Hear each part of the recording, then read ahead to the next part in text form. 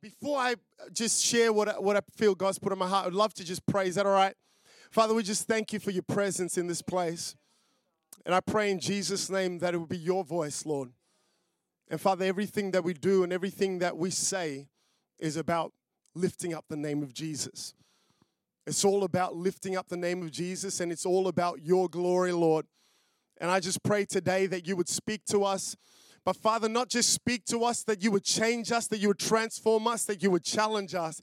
In the name of Jesus, and everybody said, amen. So before I kind of I want to start with this. Before I kind of lead into what I want to talk about. I can't remember when it was. Probably when Ezra was about 2. I have a son called Ezra. Nora is my daughter. She's 3. She's right there at the feet of Simone. But she's doing good. She's quiet. So when Ezra was, I think, about 2 years old, if you haven't seen Ezra, he's got like this curly hair. And I thought it would be a great idea to give Ezra a haircut when Simone wasn't at home. And so, because I thought he would, like in my head, this is great. His hair's getting a little bit long. It's sort of in his face. And so what I did was, while Simone was out, it was in the evening at about 6 o'clock. I put Ezra down. He's like 2, and I was like holding him with my legs like a sheep, so that he couldn't move. And I grabbed the clippers, and I shaved his head like mine. And I thought this was great. I thought this was going to be an amazing thing. In my head, I'm like, I am blessing my wife. In my head, I am blessing my son. This is a great thing. So I did that. And I actually even saved some of his hair in a Ziploc bag. And so I thought, this is going to be great. She's going to walk in. She's going to be pumped. She's going to be like, oh, well done. He needed a haircut. I see that. And I opened the door, so she comes home about an hour and a bit later. And I cleaned everything up, so at least I had that right. Hour and a bit later, and she opens the door. And I'm like, got a big grin on my face. You're going to like what I've done. And I bring her to the boy, and his head is, obviously it's shaved. And I did a pretty good job, like mine. And so she starts crying. She bursts out. She starts crying. And then I'm like, is she feeling emotional? Is this good crying? Is this bad crying? And so I went to go get the Ziploc bag. And I'm like, look, I've got his first haircut. And she was really upset. And how many people know that sometimes you can be in situations where you think you're helping and you think it's a blessing? What about when you at work? I don't know if you've ever been in this situation. I've been in this situation where you have a meeting with your line manager and you think this is going to be good because I've been crushing it. I've been working hard. I've been doing my thing. And then you go there and they sort of tell you, hey, you're missing the mark. And you're kind of confused. Have you ever been in that situation? And you really weren't clear about what your role was. I want to encourage you that it can be like that when it comes to our walk with God. When it comes to us being disciples of Jesus, sometimes we can work so hard. Even when it comes to making disciples, we can exert so much energy and we can do everything and be tired and exhausted. And actually, when it comes to us facing the Lord at the end of our lives, we can actually be in a position where God is like, hey, you didn't do what I asked you to do. And so it's important that if we are going to be a church that raises disciples, if we're going to be a church that is focused on making disciples, then we need to first have a clear picture of what a disciple is, according to the New Testament. And so that's what I want to talk about this morning. I've got a few things. I've got to kind of get through my slides quite quickly. But what I want us to do is to have in our hearts and in our minds a clear picture of what a disciple of Jesus actually looks like. So that when we have that clear picture in mind, we have a standard or a vision that we are chasing, right? We have a target to aim at. We have a standard. And so I want to just share a few thoughts from the Word of God. What does a New Testament disciple look like? And I've spent hours studying this, and I'm not going to be able to share everything that I found, but we're just going to do a brief overview of a few characteristics. And actually for our church, this is kind of like our foundation. When it comes to disciple making, this is the picture at Courageous Church of what a disciple actually is. This is what we mean by a disciple. And so it's going to come up. The first one is a disciple of Jesus looks like somebody who sacrificially follows him. And this is what it says in the Bible, in the book of Luke, I think it's chapter 9, verse 23. It says this, "Then Jesus said to them all, whoever wants to be my disciple must deny themselves, take up their cross daily, and follow me." If we just leave this passage up there, what does it mean to sacrificially follow Jesus? All right, so we're just talking characteristics of a disciple. Is that okay? Everyone tracking okay? So this first one is that a disciple of Jesus sacrificially follows him. It says, whoever wants to be my disciple must deny themselves. Denying ourselves is not just about, hey, I'm not going to take that piece of chocolate. Denying ourselves is not just about, hey, I'm not going to fulfill that desire. Denying ourselves is actually about us denying the sources that we draw our identity from. That we need to construct our identity of who we are around what Jesus says, around what the Word of God says. And so we can have have as part of our identity our relationships. We can have as part of our identity the things that we do. Come on, our gifts and our talents, our status, our position in the world. But actually denying yourself looks like moving aside from all of those things and causing the Word of God and who God says you are to be the source of your identity. So deny yourself. This is what it means to sacrificially follow him. Take up your cross. Sometimes when we think about Jesus going to the cross, we can think that Jesus wanted to suffer. Let me tell you this, that Jesus did not want to suffer. In fact, you see that in the Garden of Gethsemane, the Bible says that he was so stressed out, that he so wanted his Father to change the plan. He so didn't want to go to the cross that he was sweating blood. And so Jesus is not in love in some warped way with suffering, and he doesn't actually want that for you. Do you know that? That Jesus' plan for you is not suffering, but what does it mean to take up your cross? It means to live in such a way that you are dead to the world and to the ways of the world and to the patterns of the world. To live in such a way that you are dead to the world, but also when Jesus took up his cross, what the Bible is saying here is that Jesus was so committed and he was so determined to the purposes of God that even when he faced such intense persecution, so as to hang on a cross, right, and be beaten beyond human recognition, he was undeterred from the purposes that God had for his life. And so to take up your cross actually means to live in such a way where the purposes of God are so in your sights and you are so committed to fulfilling what God has placed on your life that even if you faced opposition, even if your life was in danger, even if you faced such intense oppression, you would not be deterred, but you would set your eyes and your face like a flint like Jesus to complete and to fulfill what God has called you to do. This is what it means to sacrificially follow him. And listen, it says, take up your cross daily. How many people know that there are no one-offs when it comes to being a disciple of Jesus? It don't just happen in one moment and one encounter with one prayer. No, we got to do this daily. And so what do you need? If you're going to live sacrificially for God, you need to have some persistence, somebody, in Jesus' name. And take up your cross daily and follow me. So that's number one. A disciple of Jesus sacrificially follows him. The next one is going to come up on the screen. Values God above all else. And we'll go to the scripture. Philippians 3, verse 8. What is more, this is the words of Paul. I consider everything a loss because of the surpassing worth of knowing Christ Jesus, my Lord, for whose sake I have lost all things. I consider them garbage that I may gain Christ. You see, Paul was somebody who was persecuting the church.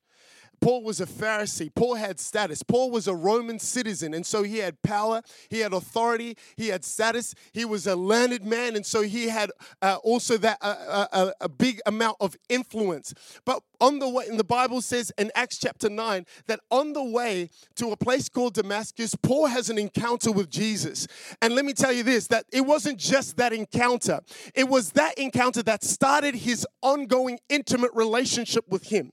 And this is what the Bible is saying is saying that, Paul's saying that because of that relationship, he's viewed everything else in his life as garbage.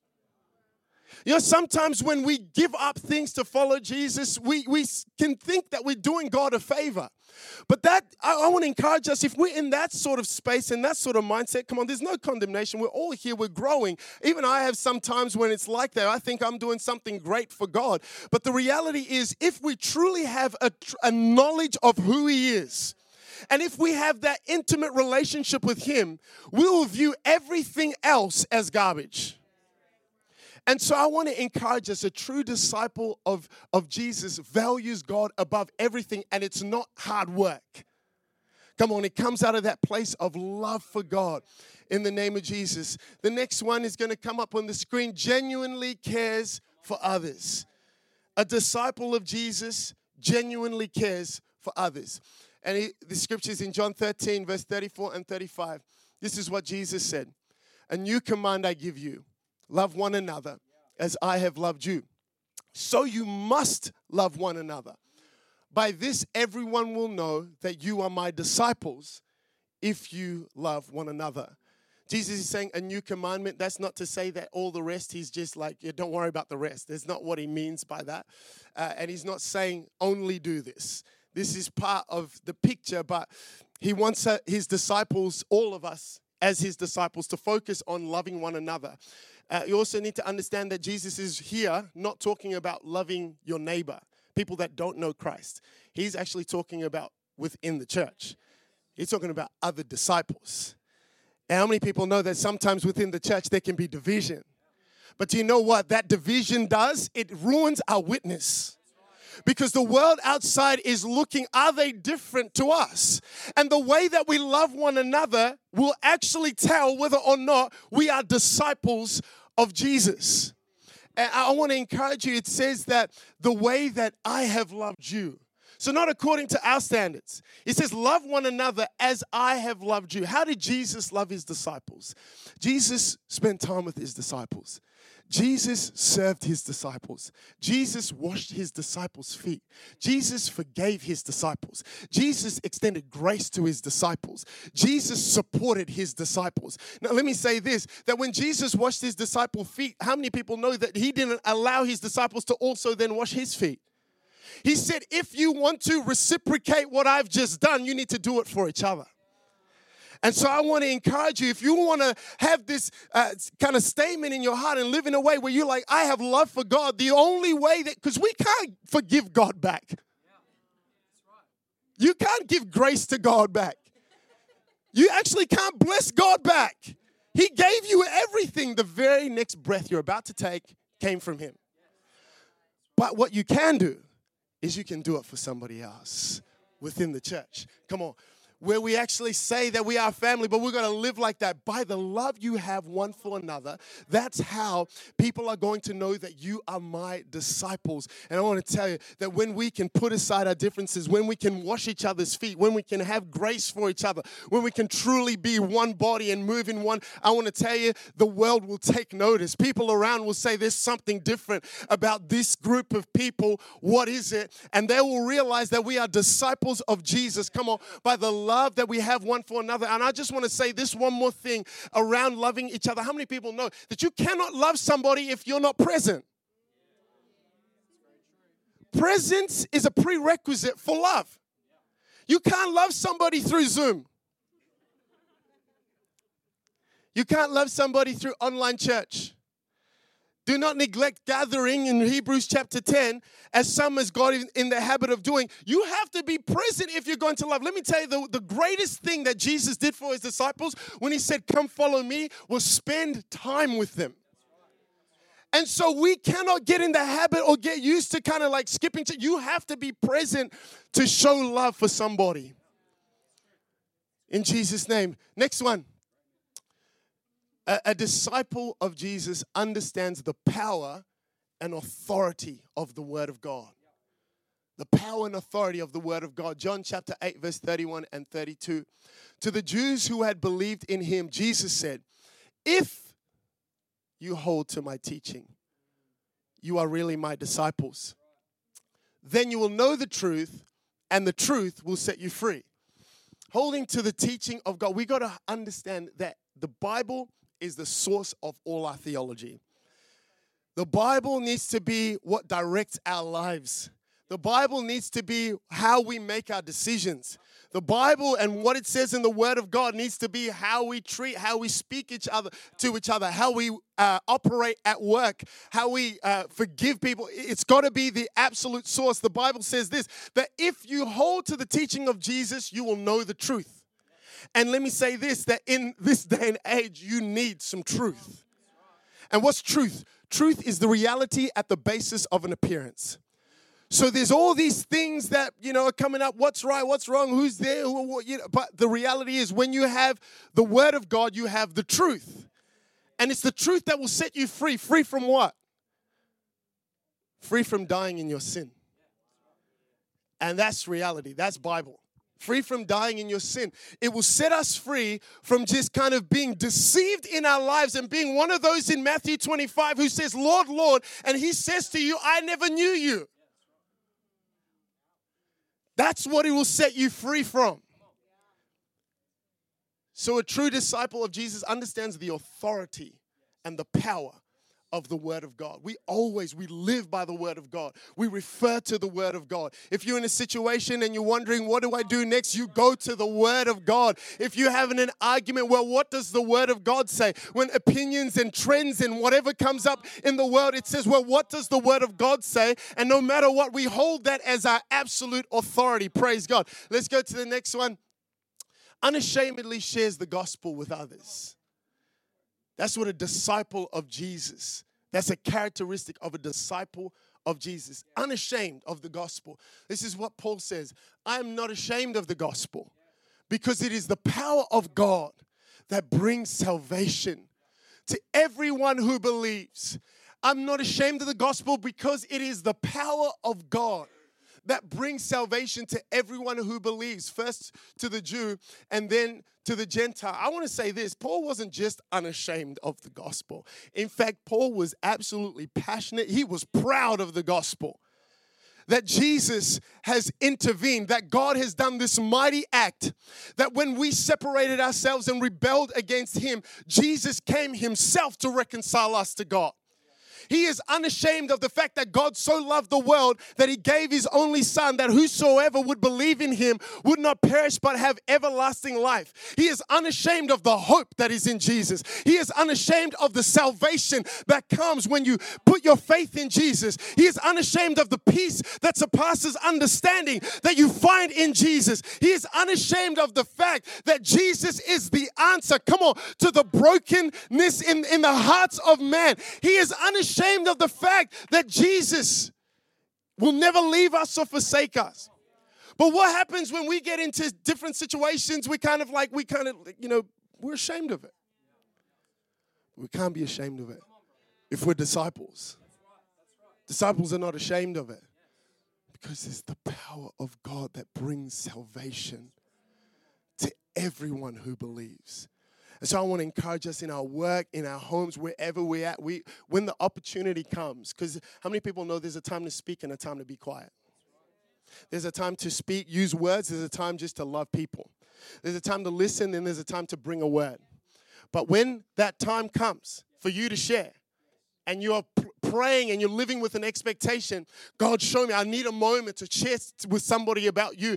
I want to encourage you, you got to be ready to give a reason for your hope. And be unashamed about it. Don't be apologetic about the faith that you have in Jesus. That's what it means to be a disciple of Jesus. Next one. A disciple of Jesus is prayerful. Do not be anxious about anything, but in every situation, by prayer and petition, with thanksgiving, present your requests to God. And the peace of God, which transcends all understanding, will guard your hearts and minds in Christ Jesus. Come on, prayer is the antidote to worry. And I just want to say this, that this is the promise Jesus has given us. I will never leave you or forsake you. That's the promise. He is true to his word. He will never leave us or forsake us. And so as believers in him and as disciples, we need to live with an awareness that God is with us, that God is present. And when you understand that, you can engage with him and he can move on your behalf. He can intervene in your situation. Why? Because that's what he does. And I want to tell you that that is the difference between us who know him and those who don't know him. We have access to the power of God, and the bridge, right, is our faith through prayer. And there's some situations, listen, it doesn't say pray for every situation. It says pray in every situation. Because our faith isn't circumstantial. And we don't need perfect conditions for God to move. It's not, I just need to be in my prayer closet and when I'm around all the other, and that's when I pray. No, it's in every situation. And let me tell you, when you put yourself in situations where all you can do is pray, it's amazing how God starts to move. You know, I'm a chaplain, and I'm a full-time chaplain. I work in a public school. And I just want to quickly share this testimony with you. I talk about the power of prayer. I was catching up probably about, not this week, but last week, Friday, with a young person who was, she wanted to tell me something, but she couldn't get to the words, right? And it was kind of like one of those, we spent some time, talked around stuff, but I just felt in my heart, I just sensed in my spirit, there was something she wanted to say, she didn't say it. And so went back to class, and then that's it. And over the weekend, I just had this prompting from the Holy Spirit, just pray. And so I just started to pray, and this is what I do for all these students, just pray, because literally in this circumstance that I'm in, I can't explicitly talk about Jesus. And so then I rely on the thing that I should have been relying on first in the first place. This should be priority. Not second when I can't, do my thing. It's actually first. And so I prayed, and I was asking God, and the Holy Spirit showed me this young person wants to take their life. And then I prayed for strategy. How do I bring that? And then this week, I'm going to catch up with them again and ask different questions. And it was exactly as the Holy Spirit had shown me. She was about to take her life. And there's different grades, right? When you have that suicidal ideation, this was right up there. And we got the support and the school psych and the parents involved. And I'm not saying that particular thing saved her life, but I'm telling you right now, it helped. But it's prayer. You got to access the power of God. You invite God into the situation. We got to be prayerful in every situation, regardless of what's going on. It's going your way, it's not going your way, you're sick, you're well. Whatever situation you find yourself in, we need to pray. That's what a disciple of Jesus looks like. They're prayerful. Next one. A disciple of Jesus is obedient to God. Watch this in Luke chapter 46. Why do you call me Lord, Lord, and do not do what I say?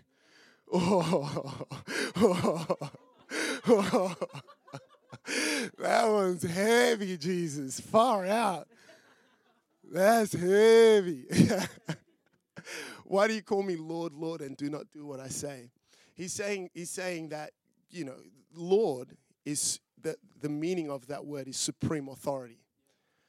And when you would call somebody that, if you call somebody that, then you're giving them your allegiance. You're giving them your commitment. So we can't say Lord and not actually follow through with the commitment and what it actually means. If he gives us an instruction, we do it. And you know what? Sometimes when it comes to the promptings of the Holy Spirit, sometimes we can kind of like argue with the Holy Spirit, and we can say, well, that's, humility because I'm not thinking so highly of myself and I feel like I can't. Let me tell you, that's disobedience. If the Holy Spirit tells you to do something, you do it. As scary as it is, as uncomfortable as it is, we cannot be disobedient because you called him Lord. If the Lord gives you an instruction, if the Lord gives you a command, you do what he says. That's what a disciple of Jesus looks like. Is somebody who is obedient to God. And the last one, and it would be awesome if just the keys come up, and I'll just pray at the end of this. A disciple. Actually, there's two left. But yeah, please come still. Please come, Carl. There's two left. Helps others. A true disciple of Jesus helps others. This is what Paul says. This is what Luke writes. In everything I did, I showed you that by this. Actually, these are the words of Paul in Acts. In everything I did, I showed you that by this kind of hard work, we must help the weak. Paul's actually talking about the fact that he also had a job. Do you know that? That Paul actually, a lot of the time, financed his own ministry. So he worked, put himself in a position where he could provide for his own needs and also the needs of others, and also planted these churches, and also, come on, amazing. This is what he's referring to right here. Remembering the words of the Lord Jesus himself, it is more blessed to give than to receive. How many people know he says we must help the weak? There's different kinds of weakness. There's different types of weakness. Financial weakness. There's mental health, weakness in your mental health, weakness in your emotions, weakness in your body, weakness in your understanding of different things. There's different kinds of weaknesses, but we got to be those people that are asking God, show me the weakness in the people that are around me so that I can help them. Having that attitude where we actually are looking for ways to help and eager to help those that are weak in Jesus' name. And I love that it says it's more blessed to give than to receive, because sometimes we help, but we have, in our thought life, just an idea of, well, maybe there'll be a reward that comes. But I want to tell you that the blessing is the helping. Because if you're in a position to be able to help, you're blessed. The blessing is the helping. And this is the last one. A disciple of Jesus makes disciples. A disciple of Jesus makes disciples. This is what it says. Matthew 28:18-20. Then Jesus came to them and said, all authority in heaven and on earth has been given to me. Therefore, go and make disciples of all nations, baptizing them in the name of the Father and the Son and the Holy Spirit, and teaching them to obey everything that I have commanded you. And surely I am with you always, even to the very end of the age. I just need to give you a little bit of context for a moment that Jesus was talking to his disciples who had failed him. When Jesus is in the garden, he has a few disciples with him, and all he wanted them to do was just stay up and pray. And they fell asleep. In the hour of his greatest need, Jesus is stressing out to the point where he's sweating blood, and his disciples are asleep. They failed him. When Jesus was arrested, they ran away. There was no other disciple at the cross except for his mom and Mary and John. Everybody else didn't turn up for Jesus. They failed him. But here, Jesus, the Bible says, it says, Jesus came to them. He came to them and he reconnected. He restored that relationship, that connection with him. When Jesus reconnected with them, he wiped away their past. He helped them to focus forward. And this is the words of Jesus. This is kind of his heart. I can still use you. You can still help. I believe that there are people in this room today, and you would disqualify yourself because of all these reasons. And the reality is, every single one of us has failed him in one way or another. But he still comes to us and asks us, will you partner with me to make disciples? Do you know that biblical scholars will say this as well, that this call, therefore go and make disciples of all nations, is not just for the 12. It's for every believer, every person who calls themselves a disciple of Jesus. So what does that mean? That means you are called to make disciples. And I really do believe that when we can understand who Jesus really is and his grace and his love, open our hearts, then he can actually use us to do amazing things. And I want to say this, that it's urgent that we put our hand up to be used by God to make disciples. Is urgent.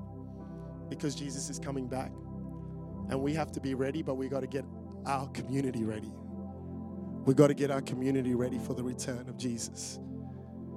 And so I want to encourage you. If you call yourself a disciple of Jesus, then you're called to make disciples. And wherever you're at, maybe you got to take steps, right? It doesn't matter what part you're at, but it's about taking steps towards being able to do that. In Jesus' name, I just want to pray. If you just bow your head and close your eyes, I would love to just pray, just really quickly. And I want to ask you. I won't ask you to respond or raise your hand or anything like that for this one. But I would love to just pray with you. If you just open your heart, if this is for you, that there are people in this room, and you would say, "Well, God can't use me because," and you've got a list. In Jesus' name, I would love to pray with you. So if you just open your heart right now, and Father, I just thank you for every single person who thinks that they can't be used by you. I pray, Lord, that you would remind them of all the failures of your disciples. I pray, God, that you would remind them about the fact that you're a gracious and a loving and a merciful God. And I pray, Lord, that you would help them to say yes to partnering with you on this amazing mission of restoration that you have called every single one of us to. That, Lord God, you are calling people away from their past. You're helping people right now to focus forward.